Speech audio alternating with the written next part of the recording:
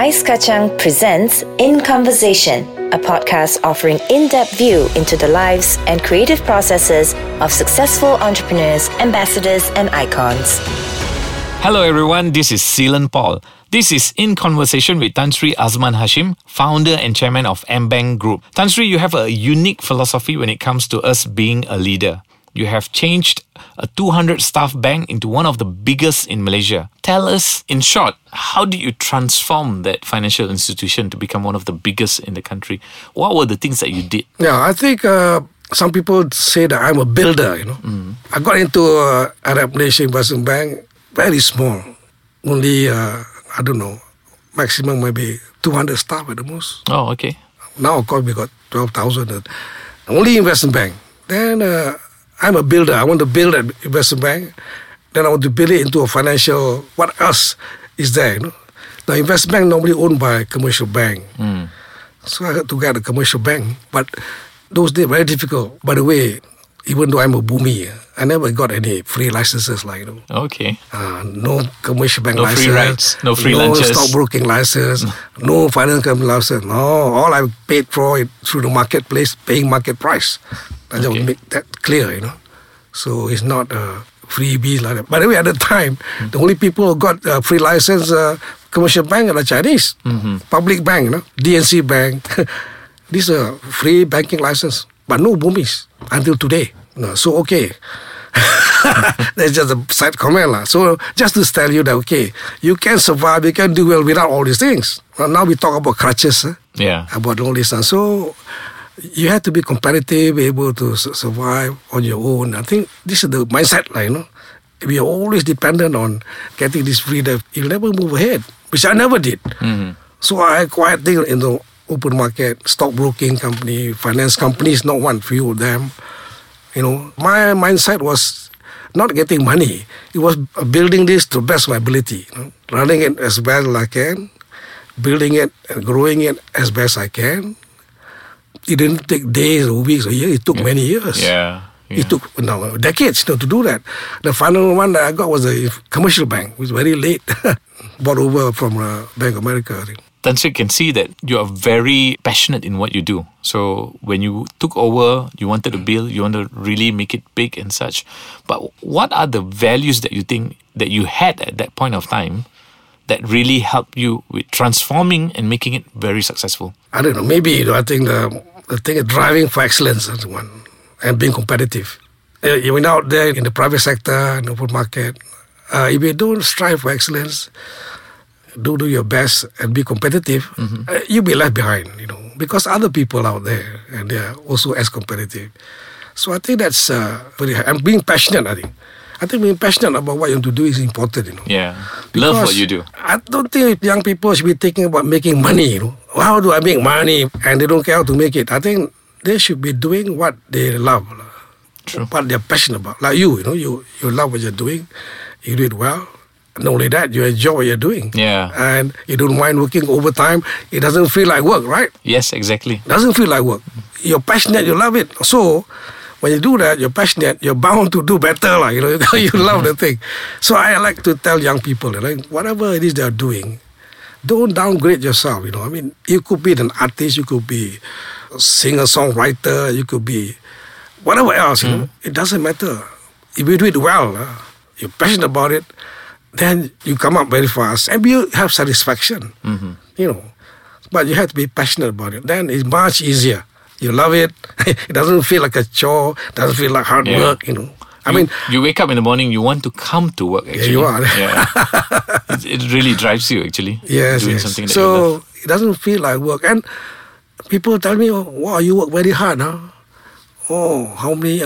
I've been doing this all my life, Yeah. Those days especially, go back home for lunch, right? I never do that in my life. I don't feel anything. But I think I've been working hard all my life. Probably I don't feel it though. I don't feel I'm working hard. When I was in practice, for example, as an accountant, those days I used to do some auditing work in the East Coast. I used to drive up myself alone all the way to Kota Baru. Wow. And back sometimes. And those days, no highways. You got 3 or 4 ferries to cross. Yeah. When I drive back at night, I leave at night and come back here right in the morning. from Kota Baru to KL, cross 3-4 ferries, no cars on the road, dark. Hey, okay, no problem. I didn't feel anything. I didn't feel I was working hard. I just enjoying it. So it's great, like that sort of feeling. That is actually a very good piece of advice, Tan Sri. And I think it's also resonate really well with me, because I think I'm also doing something that I love, so you don't really feel like it's a chore and such. But we're going for a short break now, Tan Sri. We'll be right back. This is In Conversation with Tan Sri Azman Hashim. Hello everyone, welcome back to In Conversation with Tan Sri Azman Hashim, founder and chairman of AmBank Group. Tan Sri, I'm really curious, how you see yourself and how people see yourself is two different things, isn't it, Tan Sri? So when you were leading AmBank and such as a leader, how do people see you as a leader? Are you a leader who's autocratic, who's democratic? Actually, this subject of leadership, people ask me to talk about it. I never thought of myself as a leader or something, I think probably leader, of course, nowadays I define it like I say everybody is a leader, Wherever you are, don't think that you're like me on top of the organization, I'm a leader. Everybody is a leader. The department head is leader of his department, If you are in a group of 6, or your department here, you're a leader, you're the head, you're the leader, and you are responsible. You have a commitment to be a role model. You cannot be a bad example. They are watching you. Yeah. So some people don't realize this. They have a small team. Hey, you're a leader. And once you're a leader, wherever you are down the scale, you have a responsibility, because you have to be a model for your people looking at you. And they look at you because they are working for you, So leadership applies to everybody, I think. So maybe in my case, I don't know, I don't have enemies, I think. And I make friends easily. I respect people. And my style is, if I have a meeting, I let everybody speak their mind. Okay. Relax. So I respect everybody. So maybe they accept me because of that. This fella easy to get along with. So maybe one of the qualities is easy to get along with. Okay. And you expect people's views, respect them. We don't have to agree on the views, but at least we still need to be very open and be able to listen to people. Yes. People want to be listened to, I've heard some people complain, they sit on some boards, they cannot speak too much, they feel restricted. They're not happy at all. Of course, they lose the benefit of their expertise, their advice, they like to speak. I'm chairman and president of many associations. For donkey's years, many of them, 20, 30 years. Perhaps someone wonder why. I always say, because people don't want the job. Most of these are voluntary. Associations. I'm involved in many associations. I was president of the chairman of the Investment Banking Association for 30 years.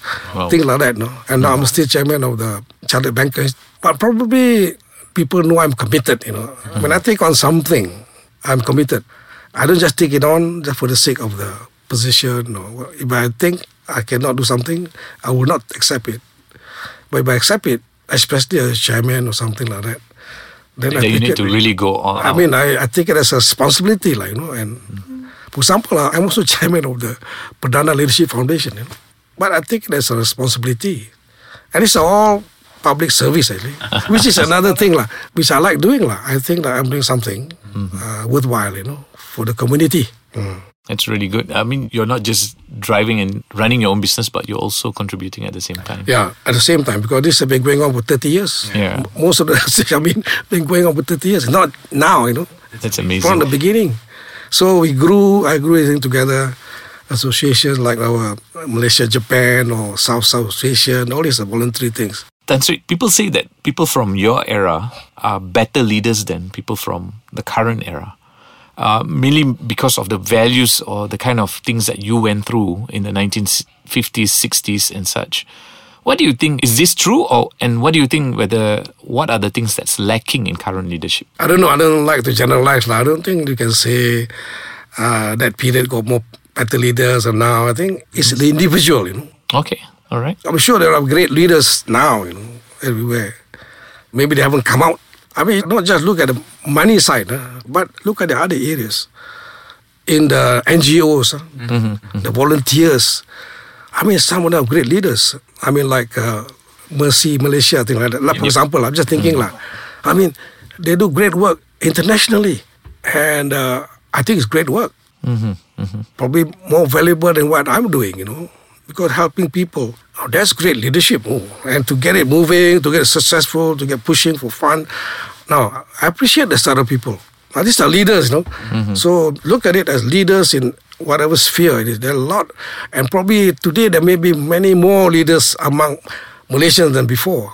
Maybe better ones because they just don't think of money. Yep. Right? So that's generally lah. Indeed, Tan Sri, I totally agree with you. Thank you for sharing your wisdom on leading the mass to achieve a singular goal. Tan Sri, we are coming towards the end of this episode. In our next episode, Tan Sri Azman Hashim shares his strong proponent of equal education opportunity in Malaysia. Catch our episodes in www.aiskacang.com.my, and you can have our podcast in your smartphone by downloading our app in Google Store or App Store.